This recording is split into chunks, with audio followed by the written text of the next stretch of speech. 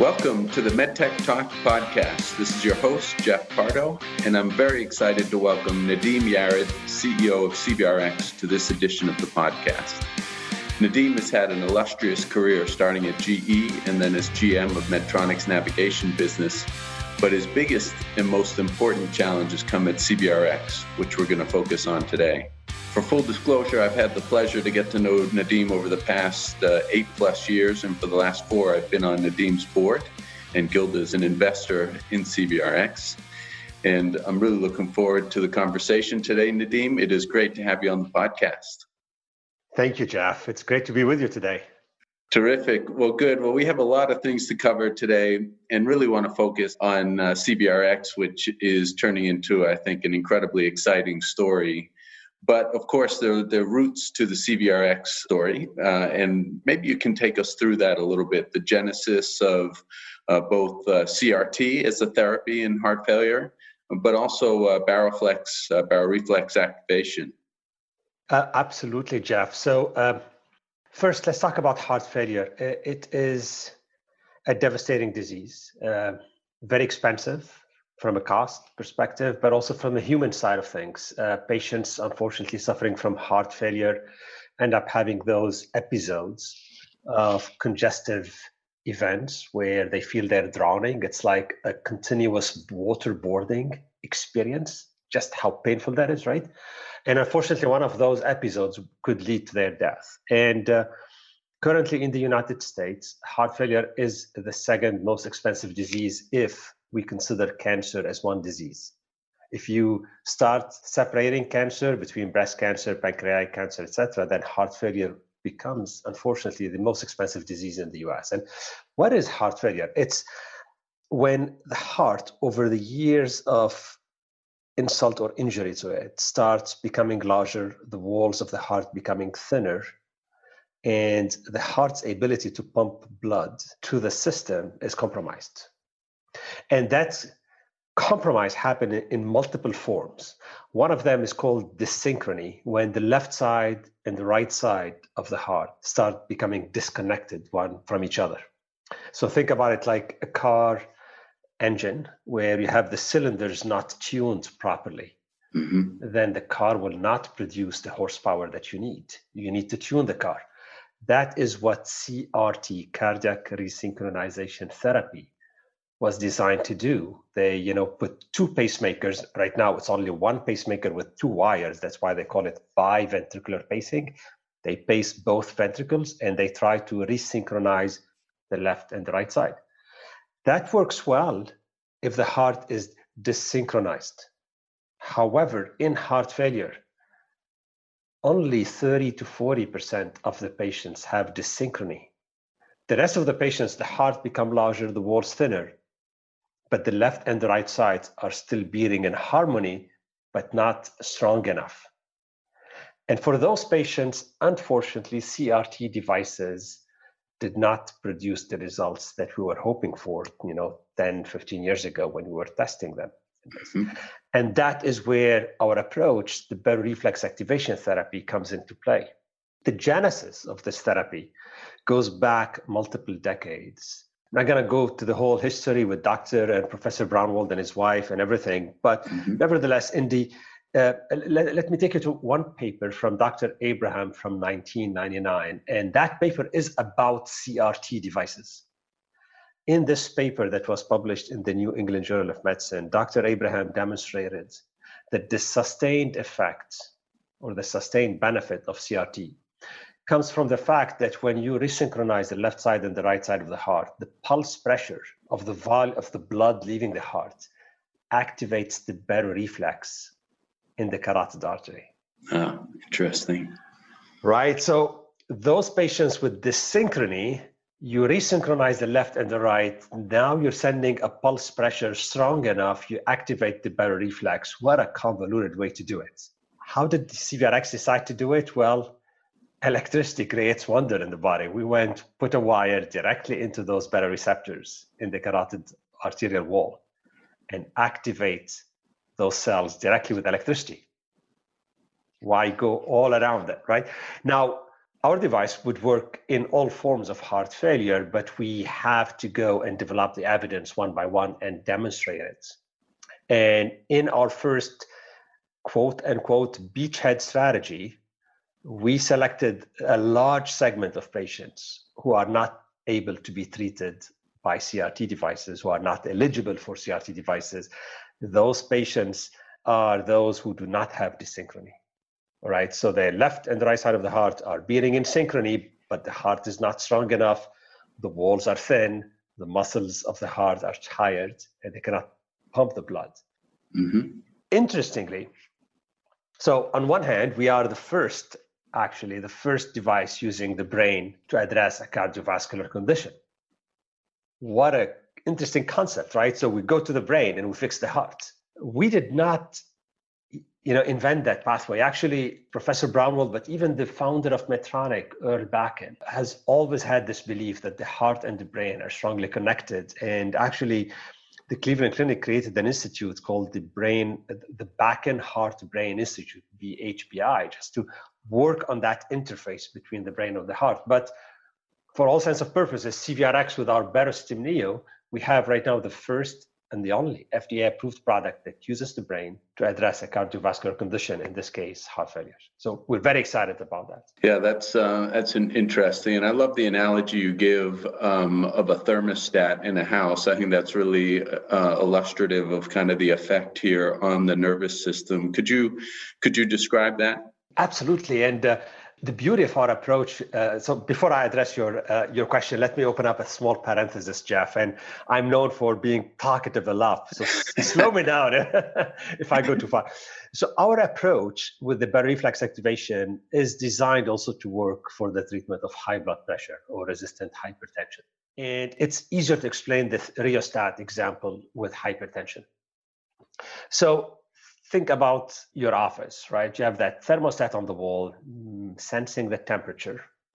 And if the temperature is too high, it says, well, I need to inform, my internal computer that I need to get cooler air in here right now. So the thermostats sends order to the HVAC, actually information. The HVAC computerized system starts the compressor, cool down the air, start sending more air, open up the vents, and on and on and on. So it's a cascade of events, all starting from that thermostat. Now, if we cannot modify the thermostat and it's set at 76 degrees and we're sweating, I can put a chair and try to open up the vents. It is not going to help, because as soon as we hit 76 degrees, the thermostat will stop the flow of air. How do we change this? Well, one trick would be to change the dial on the thermostat, but what if the dial is broken? Well, another trick is to take a match and light it and heat the surrounding right around that thermostat.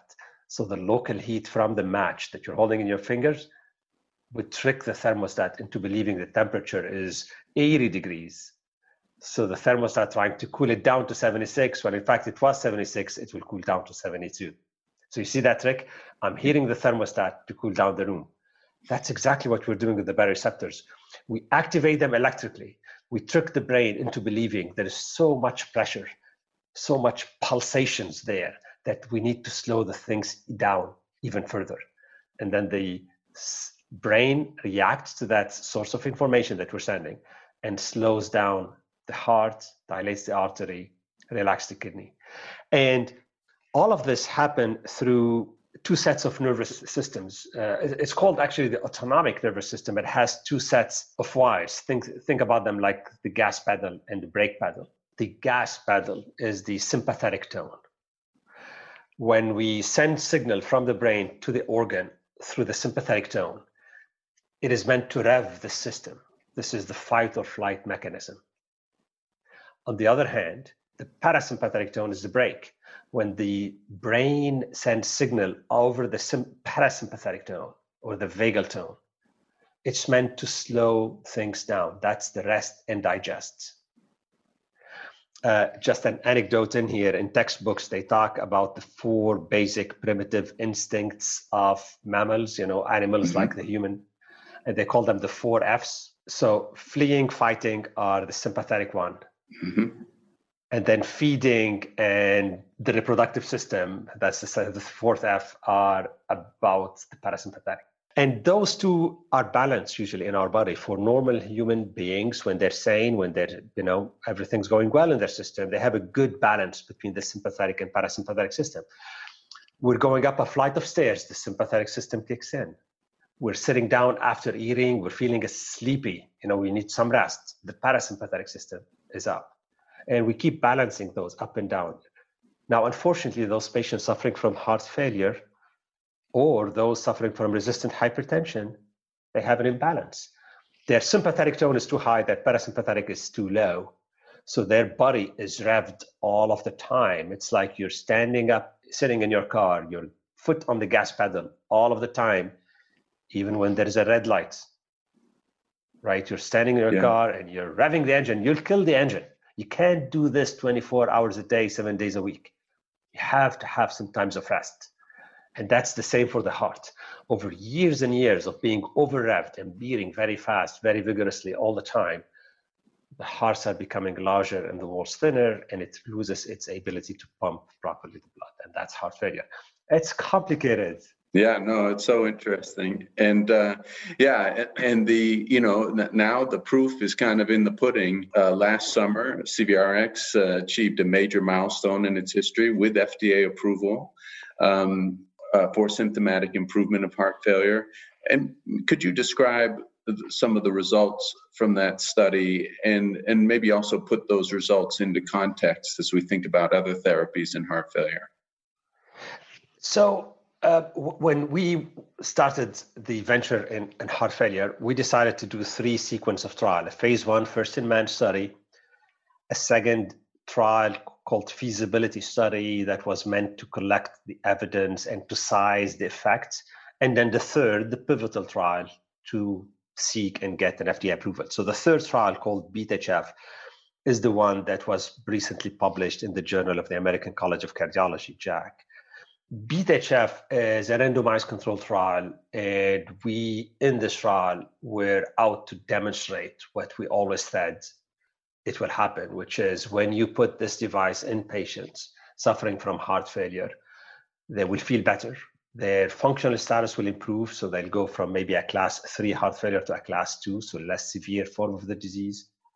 They can exercise more, they can walk longer, and they can live a fuller life. So those are the symptoms that we believed before starting the trial that our device will impact. And by the end of this trial, we published the results, and you can read them in JACC. We've demonstrated that our device improves the exercise capacity of patients by improving their 6-minute whole walk by 60 meters. And let me put those results in perspective and give you some numbers. Usually the heart failure and the medical community at large believes that an improvement in 25 meter in the 6-minute whole walk test in heart failure is clinically meaningful. Our device improves 60 meters, so that's 2.5 times more. Mm-hmm. And there is a measure called the quality of life using the Minnesota Living with Heart Failure questionnaire. It's a standardized test. It's one of the 2 tests that FDA recommends to demonstrate whether the patients are living a better life. It covers a lot of information about the patients, from how well they're sleeping to eating to functioning in their normal life, can they dress, etc.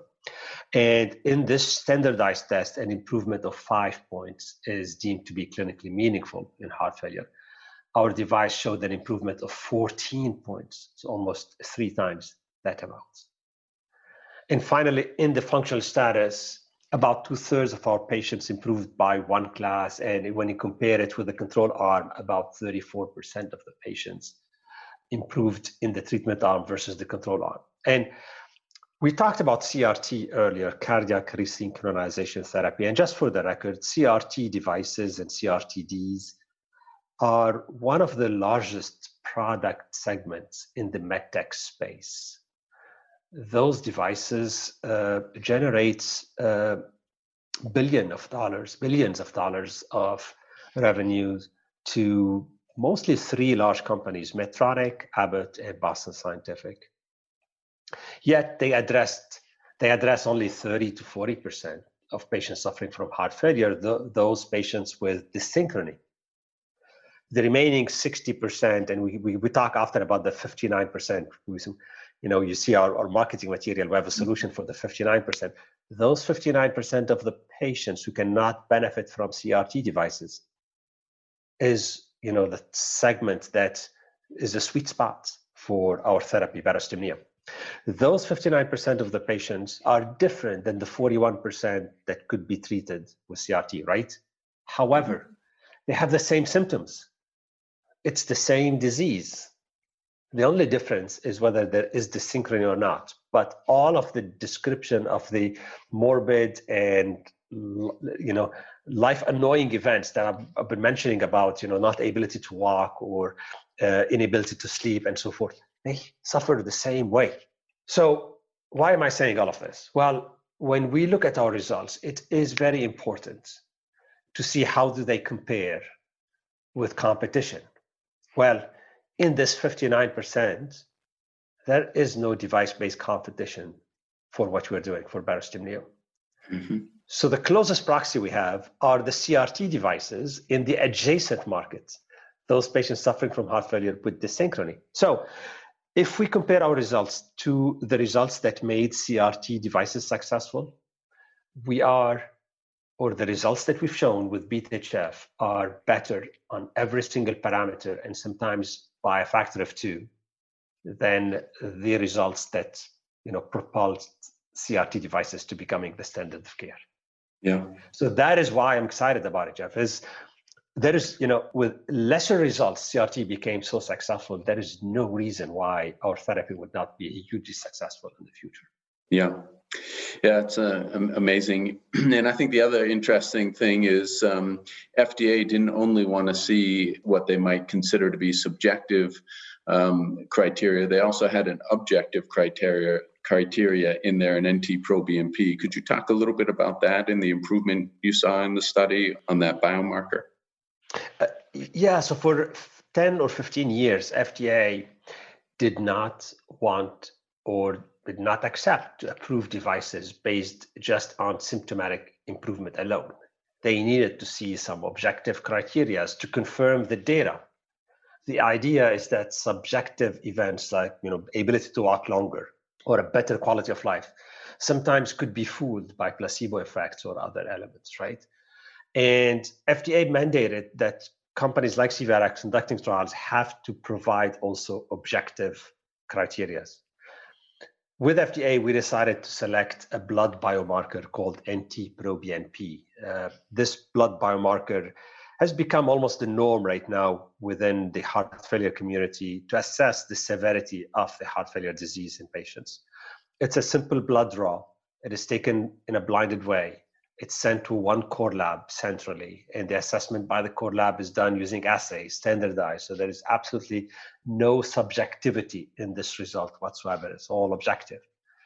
And in our case, we demonstrated with a very strong statistical significance that our device reduced the NT-proBNP marker by 25%. To put things in perspective, recently in the Entresto trial that Novartis conducted, they demonstrated that even a minor reduction of 10% in the NT-proBNP biomarker correlates well with future outcome in terms of reduction of mortality or morbidity in those patients. So 10% of a reduction in NT-proBNP in average already correlates well with outcome improvement in the future. We achieved 25%. So we are very excited about this. And I think that is the parameter that allowed FDA in confidence to approve our device. Without the NT-proBNP, I think FDA would have a hard time approving a heart failure device based on symptomatic improvement alone. Yeah, and in this case, they even did it without a panel, which I thought was quite extraordinary and quite a statement on the power of the data. But of course, we do this for the patient impact, and one of the things I love to see on the CVRx site and the social media is the stories that have been put together of the patients that have been impacted. Your VP of Sales and Marketing, Craig Palmer, has done a Terrific job. So curious, obviously it's got to be pretty emotional to see, a device that you all have worked so hard on really changing the lives of patients. Could you talk about that? And in particular, any stories that stick out to you? We have a patient who volunteered to be one of the very first patients to receive our device in the United States. And I'm talking here, when was this? 2005. His name is David. He was 34-year-old at the time. He said, you know what, I'm done with this life. I need a solution. And when he researched and he found that we are starting a clinical trial for a first-in-man experience in the United States in 2005, he called a participating center. He drove 200 miles, consented, signed up, did all of the tests, qualified, received the device. And since then, David has been all over the world talking about how this device has changed his life. So a couple of years later, I think in 2008 or 9, we invited him and his wife to come and speak with us and our employees in Minneapolis. And he is very charismatic. So he's a young chap, at the time was 37, 38-year-old. But man, when his wife spoke, how we brought her husband to life and we brought her back her husband, you could see the tears in all of our eyes. And it's, that's what keeps us going. And when we had tough times in CVRx, we have ups and we had downs, and we can talk about this later. But in the days when we were down, those stories like this, we had pictures of David and his wife in the office, for example. And that is what will keep us going. That kept us going, saying, you know what, no, they deserve to fight to keep that therapy because David needs it to keep going. Yeah. A few years later, in 2013, when we started the first heart failure trial in the United States, Hope for HF, another David from Arizona volunteered to be in the trial. David was and is suffering from heart failure. At the time, he could not even walk to his mailbox. He had, his daughter was planning to get married the summer after, and he was worried that he cannot even walk her down the aisle. So he consented, got the device. Now, you could see him on one of the videos that Craig just released on YouTube recently. 8 years later, David's living a full life. He goes golfing. He went to Ireland, went to the bars there, have fun. Definitely, when we went and saw him in his house a few years later, he showed us the photo album with his the wedding of his daughter and how he walked her down the aisle. It's, you cannot not be emotional when you talk about those stories. Yeah. And the final story I have is about Kiwi, and you'll see a video of him. A basketball champion. He spent his young life, coaching other kids. And unfortunately, he had heart failure at a very young age. So he's now, say, upper 30s, low 40s, so still very young. And he could not function anymore because of his heart failure. So he was in our trial. And we did a kickoff meeting for our team in January, right before the COVID crisis. And Kiwi and his mom showed up and they spoke to our new employees, and that was very emotional as well. I bet. So stories like this, it's unbelievable. When they will tell you there is a before and there is an after. When you turn on that device, you're giving me my life back, and that tells the entire story right there. And I cannot make it justice. So for your audience, they should Google Barostim on LinkedIn, Instagram, Facebook, YouTube, whatever. You'll see these videos. Amazing. Absolutely. Yeah. No, it's really inspiring. And you mentioned sort of the before and after. And I remember when we were doing due diligence on CVRx, and actually I don't think it's as applicable in heart failure, what I'm about to say, but in hypertension, you turn on the device and there's an immediate lowering of blood pressure. The effect is instantaneous, which is pretty remarkable. There's really not too many procedures which you can turn on and off and see that sort of impact on the body. Yeah, we do see routinely 30 or 40 millimeter change sometimes in the same setting, just when we turn the device on in hypertension patients. Yeah. There was an episode on on TV a few years ago, I think 2006, in hypertension, patients from Rochester, Dr. Bisignano's patients. And the TV crew was there when we were doing the dose response test that was in the protocol of the trial. So we turn off the device and we start ramping up the therapy to map here at what dose of therapy we are getting what response. So here is this patient connected to a blood pressure measurement and the TV crew filming the screen, and blood pressure starts around 188, 190 millimeter. And then we start ramping up the therapy and it drops to 128. That TV reporter was going crazy. Yeah. And we'd ask the patient, stand up. Are you feeling lightheaded? Like no, the only thing that you would visually see, Jeff, is the color of their cheek going from red to pink. And that's it. And everything else is on the measure, on the monitor. Sometimes the patients will tell you, well, that thumping in the back of my head stopped.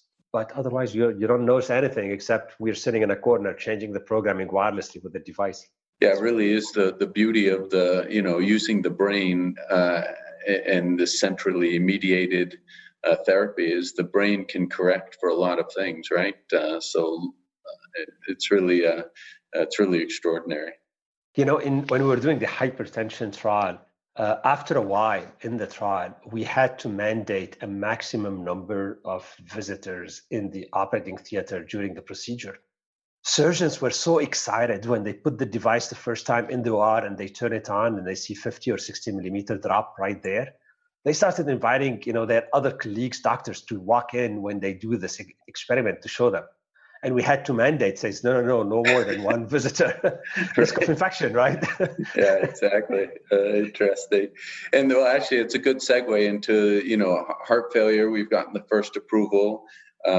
Maybe talk about the second approval that we're working through right now, and then also some of the other applications of baroreflex activation. Yes, absolutely. So the first approval we mentioned about it, and the second we're going after right now, we just completed the enrollment of the extended phase of the trial of BeAT-HF, and we now are in the phase of collecting data. The idea here, the hypothesis, is that our device would possibly keep patients out of the hospital and alive.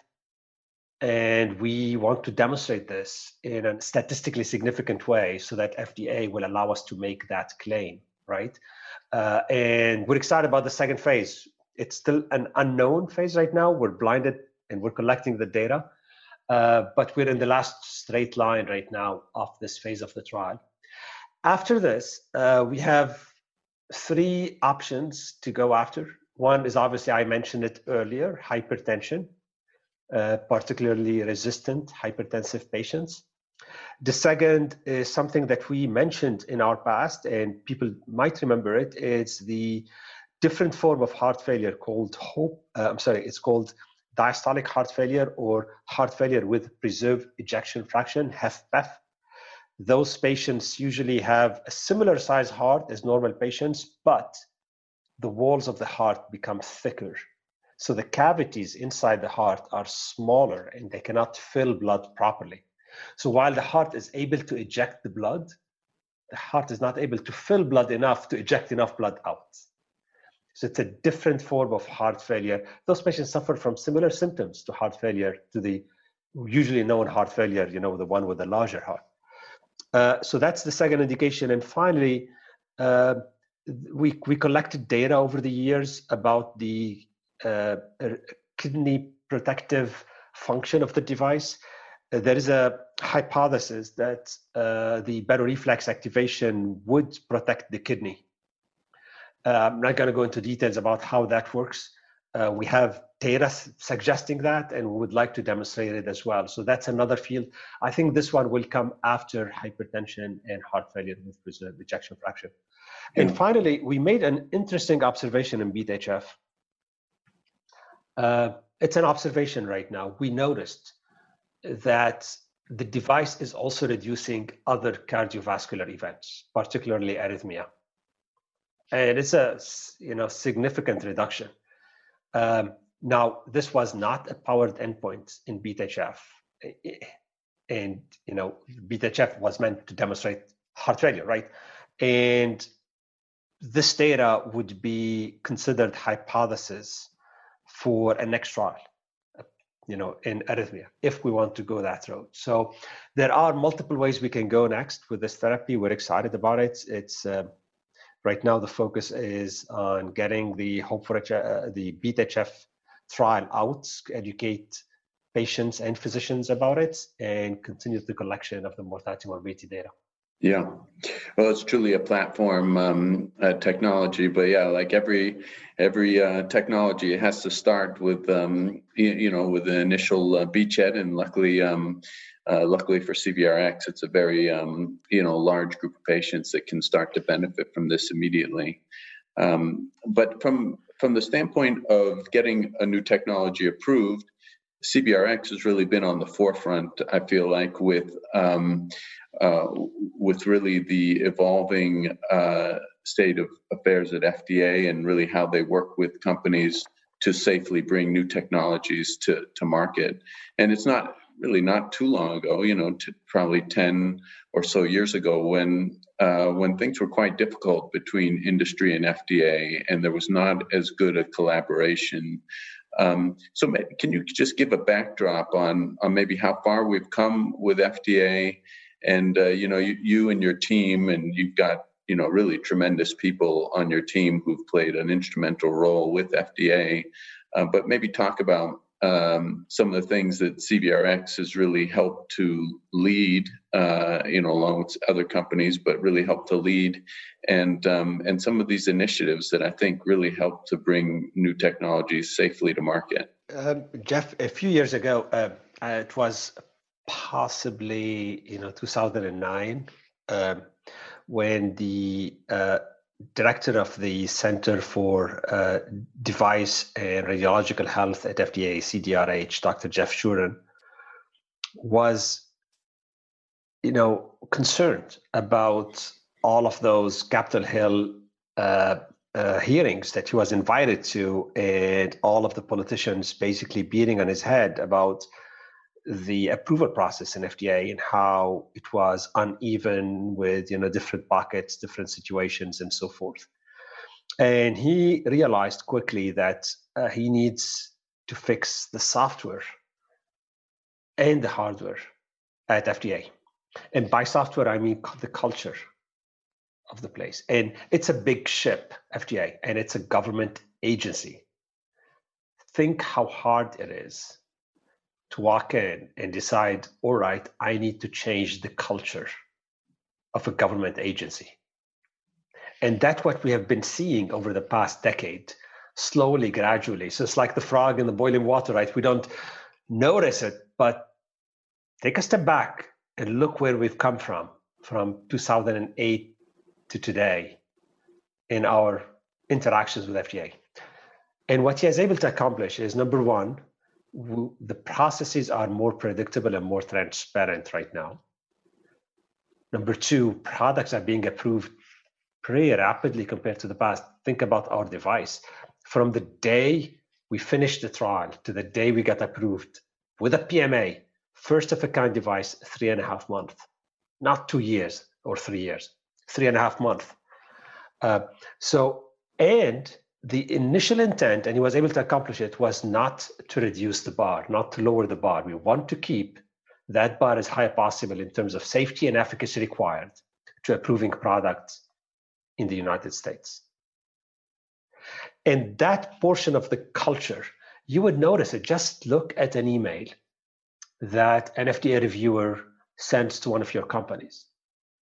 They often are asking, how else can I help?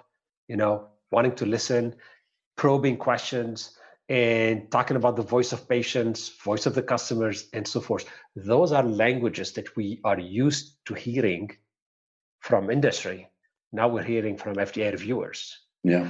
Another thing is, it used to be the following paradigm, that a company designs the trial. FDA would say, yep, this trial works. Nope, this trial doesn't work. Then the company goes, run the trial, come back with the results, and they have to meet the results they said they will meet. Well, that was broken in 2008 because FDA would influence the trial design so much that the trial as wanting to be run by the company is not anymore the trial that was run. And yet, even despite this, then the results and all of the confusion about it, and you end up in the end fighting in front of a panel of experts about whether this endpoint is relevant or not after I spent 5 years putting a lot of patients at risk and spending tens of millions of dollars. That's not the time to discuss if the endpoints that were selected 5 years ago are relevant or not, right? Mm-hmm. All of this has changed right now. All of that clarity has existed from the beginning of the trial. Before you even engage in a trial, you know what FDA really thinks about those endpoints. But the other beauty of it is the FDA team now knows that they are empowered internally, not only to say yes or no, but also to provide ideas. Now, we've got sometimes very skilled researchers at FDA, and they've seen so much. Now, clearly, they cannot disclose to you information that is confidential, that's coming from another company. But part of their readings, panels, this is what they do all day long. Sometimes they do have ideas to simplify the problem that you're working on. 10 years ago, they would not feel empowered that they could tip you on those ideas or those directions. Yeah. That has changed. Right now, it used to be in 2008, the first advice you receive as a young CEO is never ask the FDA any question because you will get an answer you don't like. And today I will tell new CEOs, ask the FDA. The worst that will happen is you will get an answer that you don't like. The best is they will tell you something that you did not realize that you could do. Ask the FDA often. Ask them every single question you have. And that is different. Now, I don't know where FDA will be in 10 years, but today, where we are, ask the FDA. The worst is you will get an answer that will be the worst answer that you're, fearful of, right? But that's the worst that could happen. But even if you do not ask, you're not going to worsen your case. But there is a chance, and not insignificant, that the FDA will come back with an answer that says, wow, I can do that? Yeah, that's a great advice, and really such a different paradigm for FDA, which is I think very helpful. And in particular, the breakthrough designation pathway, which CBRX followed. To me, one of the nice things about that is how much interaction and collaboration was kind of built into that pathway. So maybe talk about that as a pathway for companies, and not every company is eligible for it, but give some advice on sort of the maybe pros and cons, or maybe there's no cons to it, but talk a little bit about the pathway and advice you have to entrepreneurs out there that are considering it. The breakthrough pathway is meant for devices that have no substitutes, and for those devices that are addressing, I would say, a critical disease, right? So it's unlikely that an aesthetic surgery device could get a breakthrough. I would say unlikely. And it's more likely that the device treating heart failure will get a breakthrough, right? That's in the likelihood of getting it. The pathway was part of the 21st Century Cures, the Cures Act. But even before that, FDA started with a guidance called the Expedited Access Pathway, and they published it, I think, in April of 2015. That was morphed into the breakthrough devices. The idea here is that FDA would allocate the resources to this program to ensure that they are doing their best effort to accelerate access to this therapy to the US patients who need it, right? And because of that paradigm, the reviewers who are part of this program on the FDA side feel very empowered of sometimes going a little bit creative and finding different solutions to specific problems and accepting sometimes a higher level of uncertainty as long as the company has a plan to develop all of the answers surrounding this uncertainty. So from my perspective, there is no downside from selecting this pathway if your device is a candidate. Mm-hmm. So you have to go through the process of building the case and submitting it. This takes time. It would take probably about a month to collect all of the data, the evidence, the research, have some experts weighing in on it and so forth. FDA will take a month to review it, and then you'll know if you're designated or not. After this, once you are designated, now you go through the normal process of the trial designs and everything, but now you are doing it under the breakthrough umbrella. So you'll have more resources, more ability to escalate within FDA, and FDA now knows that they should be willing to take a little bit more risk in terms of the uncertainty on the outcome of the trial before you start running it. Yeah. Because it's a breakthrough device. Some people might say it would slow you down because those 2 or 3 months at the beginning are wasted. My answer is different. Usually, and you see it also in research and development, product development, Jeff, and you've seen it probably many, many times. Programs start slipping at the beginning. But also, if at the beginning the team takes the time to put the right foundation, then the program will go much, much faster after. So those 2-3 months of investment at the beginning of the program are the foundation that will allow you then to move much faster down the path. When we went through this road, we submitted the request to be in the expedited access in May 2015. We started the trial in April of 16.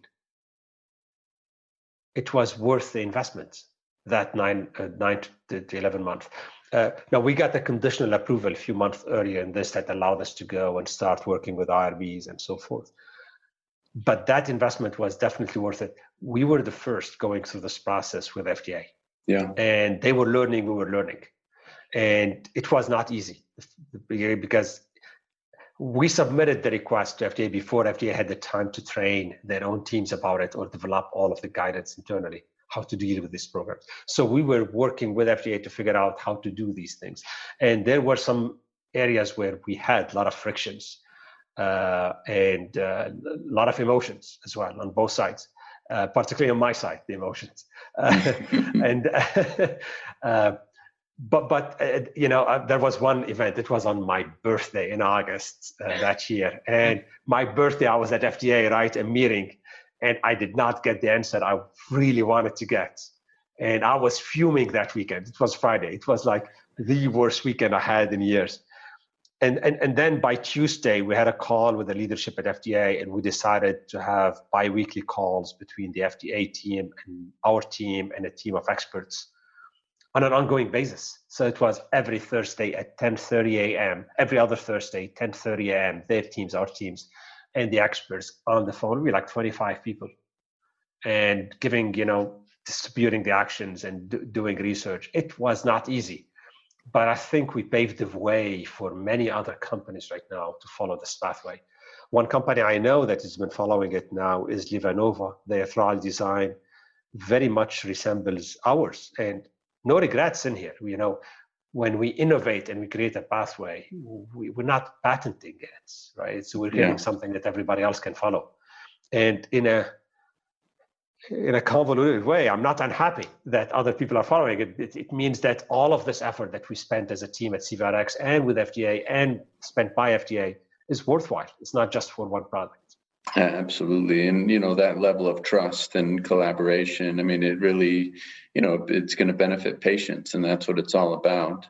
Another interesting thing I think about the breakthrough pathway, and it really leads to the next topic I want to talk to you is the linkage with reimbursement, because as we all know, it's been a long time since just regulatory approval was enough for a venture-backed company to certainly get an exit. But now, you really have to get out there in many cases and develop the market. And that can be challenging as a new innovative therapy.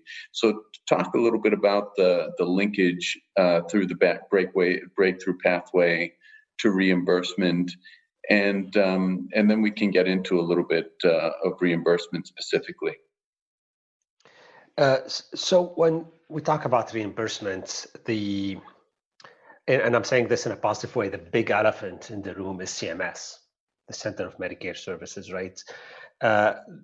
CMS kind of defines the direction the wind will be blowing, right? And many of the private payers will end up following CMS. Now, some therapies are meant for younger patient population where CMS absolutely has no say. What I'm going to say is not applicable. But for a therapy like ours, heart failure, where 2/3 of the patients are above the age of 65, CMS is the 800-pound gorilla. And under the leadership of Secretary Azar and Commissioner Seema Verma, CMS decided to leverage the excellent work that FDA has been doing on the breakthrough therapy.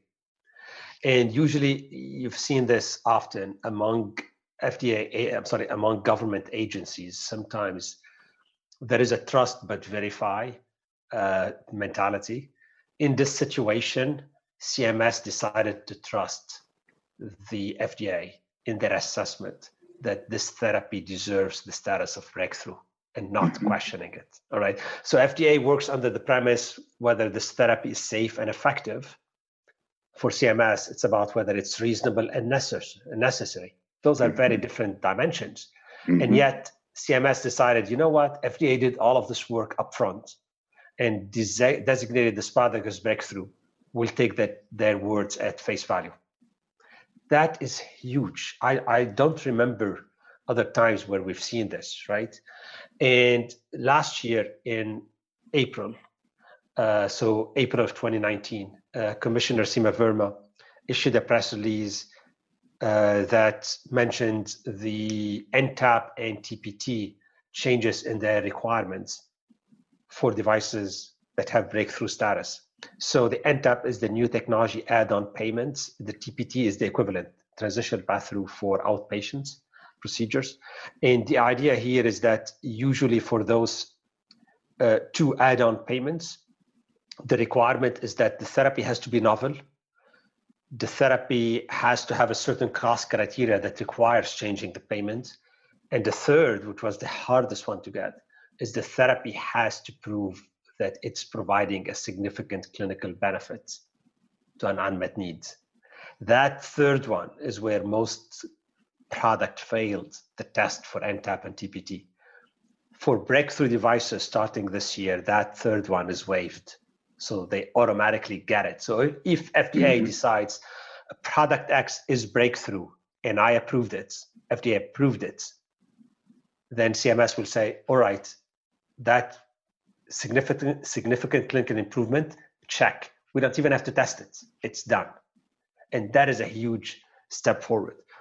There is even talk about more actions that CMS will be doing soon, some of it related to the executive orders that was issued last year, or is it earlier this year? I'm losing track here with COVID.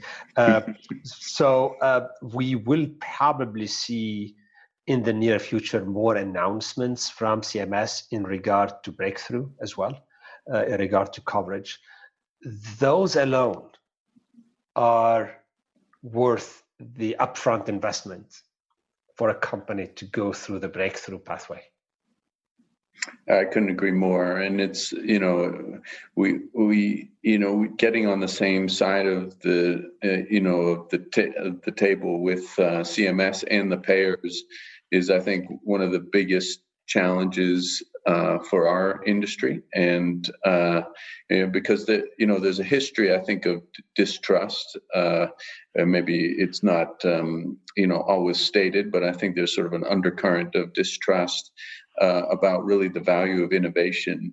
And I think the more that we can, be in the same room and talking to these people and helping educate them, and also, delivering the science and the evidence that shows that we not only improve outcomes, but we, these technologies can reduce cost as well. That sort of interaction, I think, is the only way to really begin to do that. And I know you've got a lot of ideas on, perhaps other ways we can improve reimbursement. And talk a little bit about, maybe we start with coding, because there's sort of a dilemma that all young companies are faced with in trying to establish reimbursement. And that's this dilemma of kind of, one, if you're deemed a category 3 code, you're investigational, and that's like almost a code word for getting denied by payers. But then there's also this dilemma of having to get widespread utilization in order to to get a code, and that can be tough when you don't have when nobody can get paid for it. So maybe talk to us a little bit about some of these challenges that are built into the system, and maybe ideas or ways that we can start to alleviate that. The coding dilemma is an interesting one. So let me explain how this works, and I need to simplify a little bit. So CMS defines codes for every procedure, but they don't allocate the codes. They say a procedure has to have a code, but they don't say what that code is.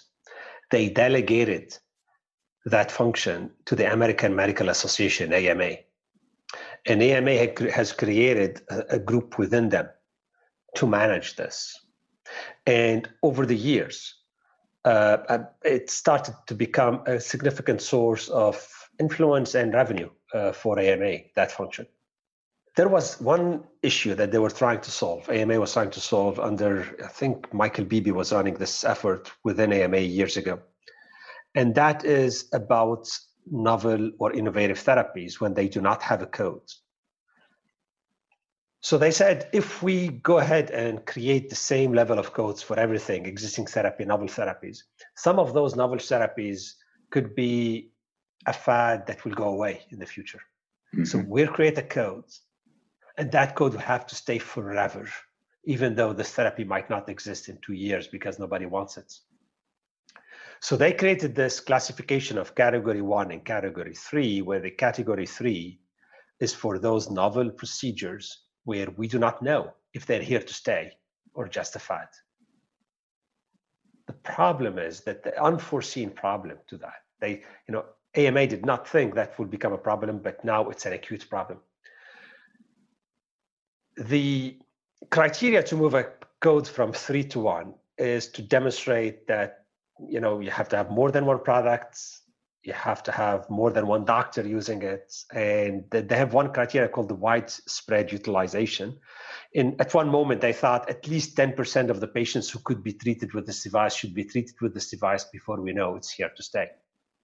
So for a device like the Barostim Neo, it will be, hundreds of thousands of patients. Well, when they did this, it was meant for a good reason. They really wanted to know if this therapy is here to stay or it will go away. But then the unforeseen consequence of this is on the private payer side. Private payers took that opportunity of this classification to start denying all of the procedures that are coded under code 3, mm-hmm. saying this is not a proven technology. It's category 3, it's innovative, it's experimental. You hear all of these words. So now we end up in a situation where 2 consequences of this are hurting AMA. Number one, they need to get to the widespread utilization, but they can't because those products are not being reimbursed. They will never get to 10% of the patients who need them if they're not getting paid for. That's the first issue. So a therapy that could be saving lives could die because they could not get over that payment discrepancy. Mm-hmm. The second issue is more acute to AMA, physician payments. Many payers refuse to pay the doctor fees if a procedure is coded under category 3. So now, how can we get a widespread utilization if we tell the doctor you have to do this procedure for free? Will you get 10% of the patients treated by a physician saying, you know what, I'm going to volunteer and do all of this for free and not getting paid? So it feels like what AMA tried to do 10 or 15 years ago with this categorization of the codes came back and backfired on the device industry, on the physicians, but most importantly on the patients. So now the challenge is up to AMA to fix this situation with the coding. And there are different ways that could be fixed. AMA is aware of it. We just would love to work with them on finding a good fix for it once and for all. And the fix could be either prohibiting payer companies from segregating like this, but that's difficult to do, or finding a different mechanism rather than code 1, code 3 to retire those codes that don't exist anymore. Yeah, exactly. And, of course, reimbursement is incredibly complex, and you always do a great job of distilling it down in a way that at least people like me can understand it. The second part of reimbursement, of course, is coverage. And that also has been riddled with issues. But you and I have talked a little bit about this idea of shifting our thinking to maybe incremental coverage. So maybe talk about that and maybe the potential for that to be a way for companies to establish a beachhead. I'm a big proponent of incrementalism rather than binary outcomes. And whether it's with FDA, I've always said this FDA approval thing could be replaced in the future by more of a gradual approach rather than a binary, pre-approval, post-approval. But with CMS, it's easier to do. The coverage could be determined in an incremental fashion rather than all or nothing like it is today. So because it's an all or nothing, today payers and CMS takes extreme care before they approve the coverage of a device, because they don't want to open up those wind vanes and everybody's using this device before they're comfortable that it's reasonable and necessary. But they will not get comfortable if that is reasonable and necessary until they see enough volume. So you see the issue is the chicken and the egg. And an incremental way of doing things would have been, for example, starting by covering the device in some segment of patient population or some segments of hospital settings or physician specialties and so forth. So you start collecting the evidence as you grow the penetration of a device, rather than be an all or nothing like it is today. One thing, Jeff, I want to say, and people don't realize this, very few devices received a coverage determination from CMS because they don't need to. Mm-hmm. Okay, so CRT devices, we were talking about it, standard of care in heart failure, there is no national coverage determination for CRT devices. They just get paid. So the beauty about CMS is by default, a product will be covered. But where the rubber meets the road is what happens at the local MAC level and a case by case, and medical directors saying, well, I don't have enough evidence and so forth, where it's forcing companies to go and seek a national coverage determination. The CMS team that does NCDs is very small. They cannot do this for every single product that hit the market. So we have to select which ones are worthwhile doing an NCD. And before you go down this road, clearly you don't want to get a negative coverage decision. That's much worse than anything, right?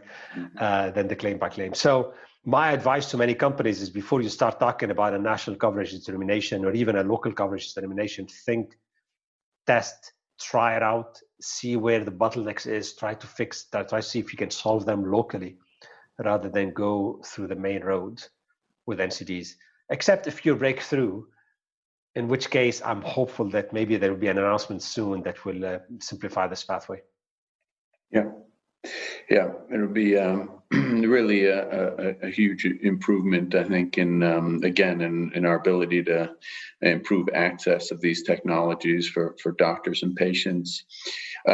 There's so much we can cover in these, but one thing I want to make sure we hit on today is really around leadership and building a leadership team. And I think from the day we met, I've been so impressed with the team you've built, and they've stayed intact at CVRx by and large through many ups and downs and for many years. And so maybe talk a little bit about your team and also about building an A+ team and maybe pulling people from big companies into small companies and what that's like. It's a big topic, Jeff. We have a phenomenal team at CVRX. Every time I look around and I see who I'm working with, and I feel so blessed, and I cannot imagine how lucky I am to be a member of this team. And it's not just the one layer, vice presidents and officers, but 1 or 2 layers below them as well. So you mentioned Craig Palmer earlier, our VP of Sales and Marketing, and the impact he's having right now is doing. But I can take so many other examples. The innovative clinical trial design in 2 phases in 1 that Liz Galley and Dean Brundig came about with, and they, not only convinced me and our steering committee, but they convinced FDA, and now it's becoming the way to do clinical trials. It's their work.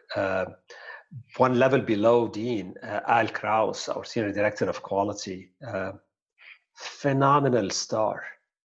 The Case for Quality efforts with FDA, he's been part of. Actually, CVRX has been part of 9 quality pilot programs with FDA and foreign regulators.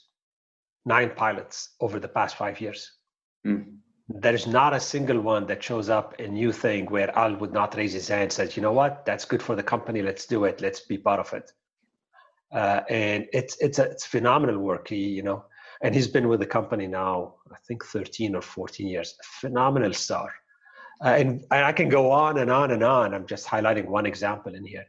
We are lucky at CVRX. We do bat above our average. When you go to these meetings, whether it's AdvaMed, MDIC, or others, you see CVRX often featured prominently. And it's not about me. It's about everybody in the team who's doing it. One example right now on the science of patient input. We are trying to understand how clinical trial designs in the future should assign their statistical p-value, right? So we all talk about p-value of 0.05 is statistically significant. Well, yeah, but where did this 0.05 come from? It's 1 in 20. That means of 20 trials you run, 1 of them will be successful by chance, not because of the product is good. Is that good enough? Not good enough? Well, it depends. It depends, and we need to ask the patients, and we have to establish a scientific method to get that input from the patients and quantify it. So we decided to do a project in heart failure. 6 cardiovascular companies are part of this project: Medtronic, Abbott, Boston Scientific, Edward Life Sciences, Abiomed, and CVRX. The chair of this committee is Dean Brundig from CVRX. And FDA is part of it, Duke is part of it, DCRI is part of it. Big project. It will change the way we look at p-values in the future for heart failure and could pave the way for other indications as well. Just one example, CVRX is not only there, we're also sometimes in the leadership role. Yeah. And I don't know, maybe I'm lucky. I love being part of this team. Well, it makes a huge difference, and you've got them to keep the faith through, the ups and downs over the years. And maybe talk a little bit about that. I mean, the fact that these team members have really stayed in place for a long time and endured, the volatility that's present in really any startup. But what are some of the elements that you think? I'm sure part of it is, individual to each of the people, but what sort of kept everybody going and kept the faith? How have you instilled that? I think, Jeff, the way we hire people, the way we set expectations when we're hiring people makes a difference. Most of my team came from larger companies. Liz Galley, Boston Scientific, Dean Brundig, St. Jude's, Craig Palmer, both Boston Scientific, Guidant, and St. Jude. I came from Medtronic, and on, right? But we ask ourselves often the question before we join a company like CVRX. It is about who are we? What do we enjoy? What do we want to see? What do we want to accomplish in life? Right now, for example, we are hiring our sales force in the United States. And I don't try to convince people to join CVRx. I will tell them the way things they are.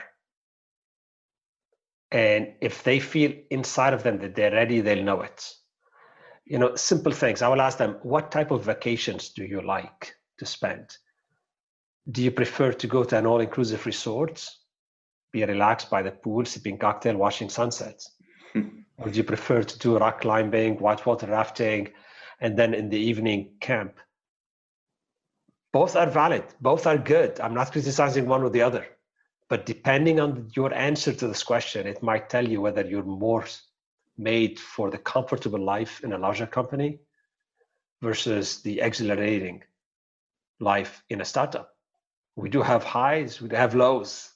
We're not steady in a company. And because of how we select people at the beginning, they are wired to accept those very highs and very lows and keep us, some form of steadiness, and calmness, inner calmness inside of themselves. Well, I think that's a great way to sum up both the experience of working in a startup and also, the excitement of bringing Barostim Neo to market. So, Nadeem, this has really been terrific. And one thing I love about this business is that you constantly learn. And I have to say, I've learned so much from you, whether it's statistics or reimbursement or, commercializing new therapy. It's been real pleasure over the years, and not just from you, your team, as we're talking about your team as well. So many experts there. So really appreciate you taking the time today. Very excited to see this technology get out to the larger patient population. And thank you so much. Thank you, Jeff, for featuring CVRx and Barostim on your podcast. I appreciate it. Great. Thank you, Nadeem.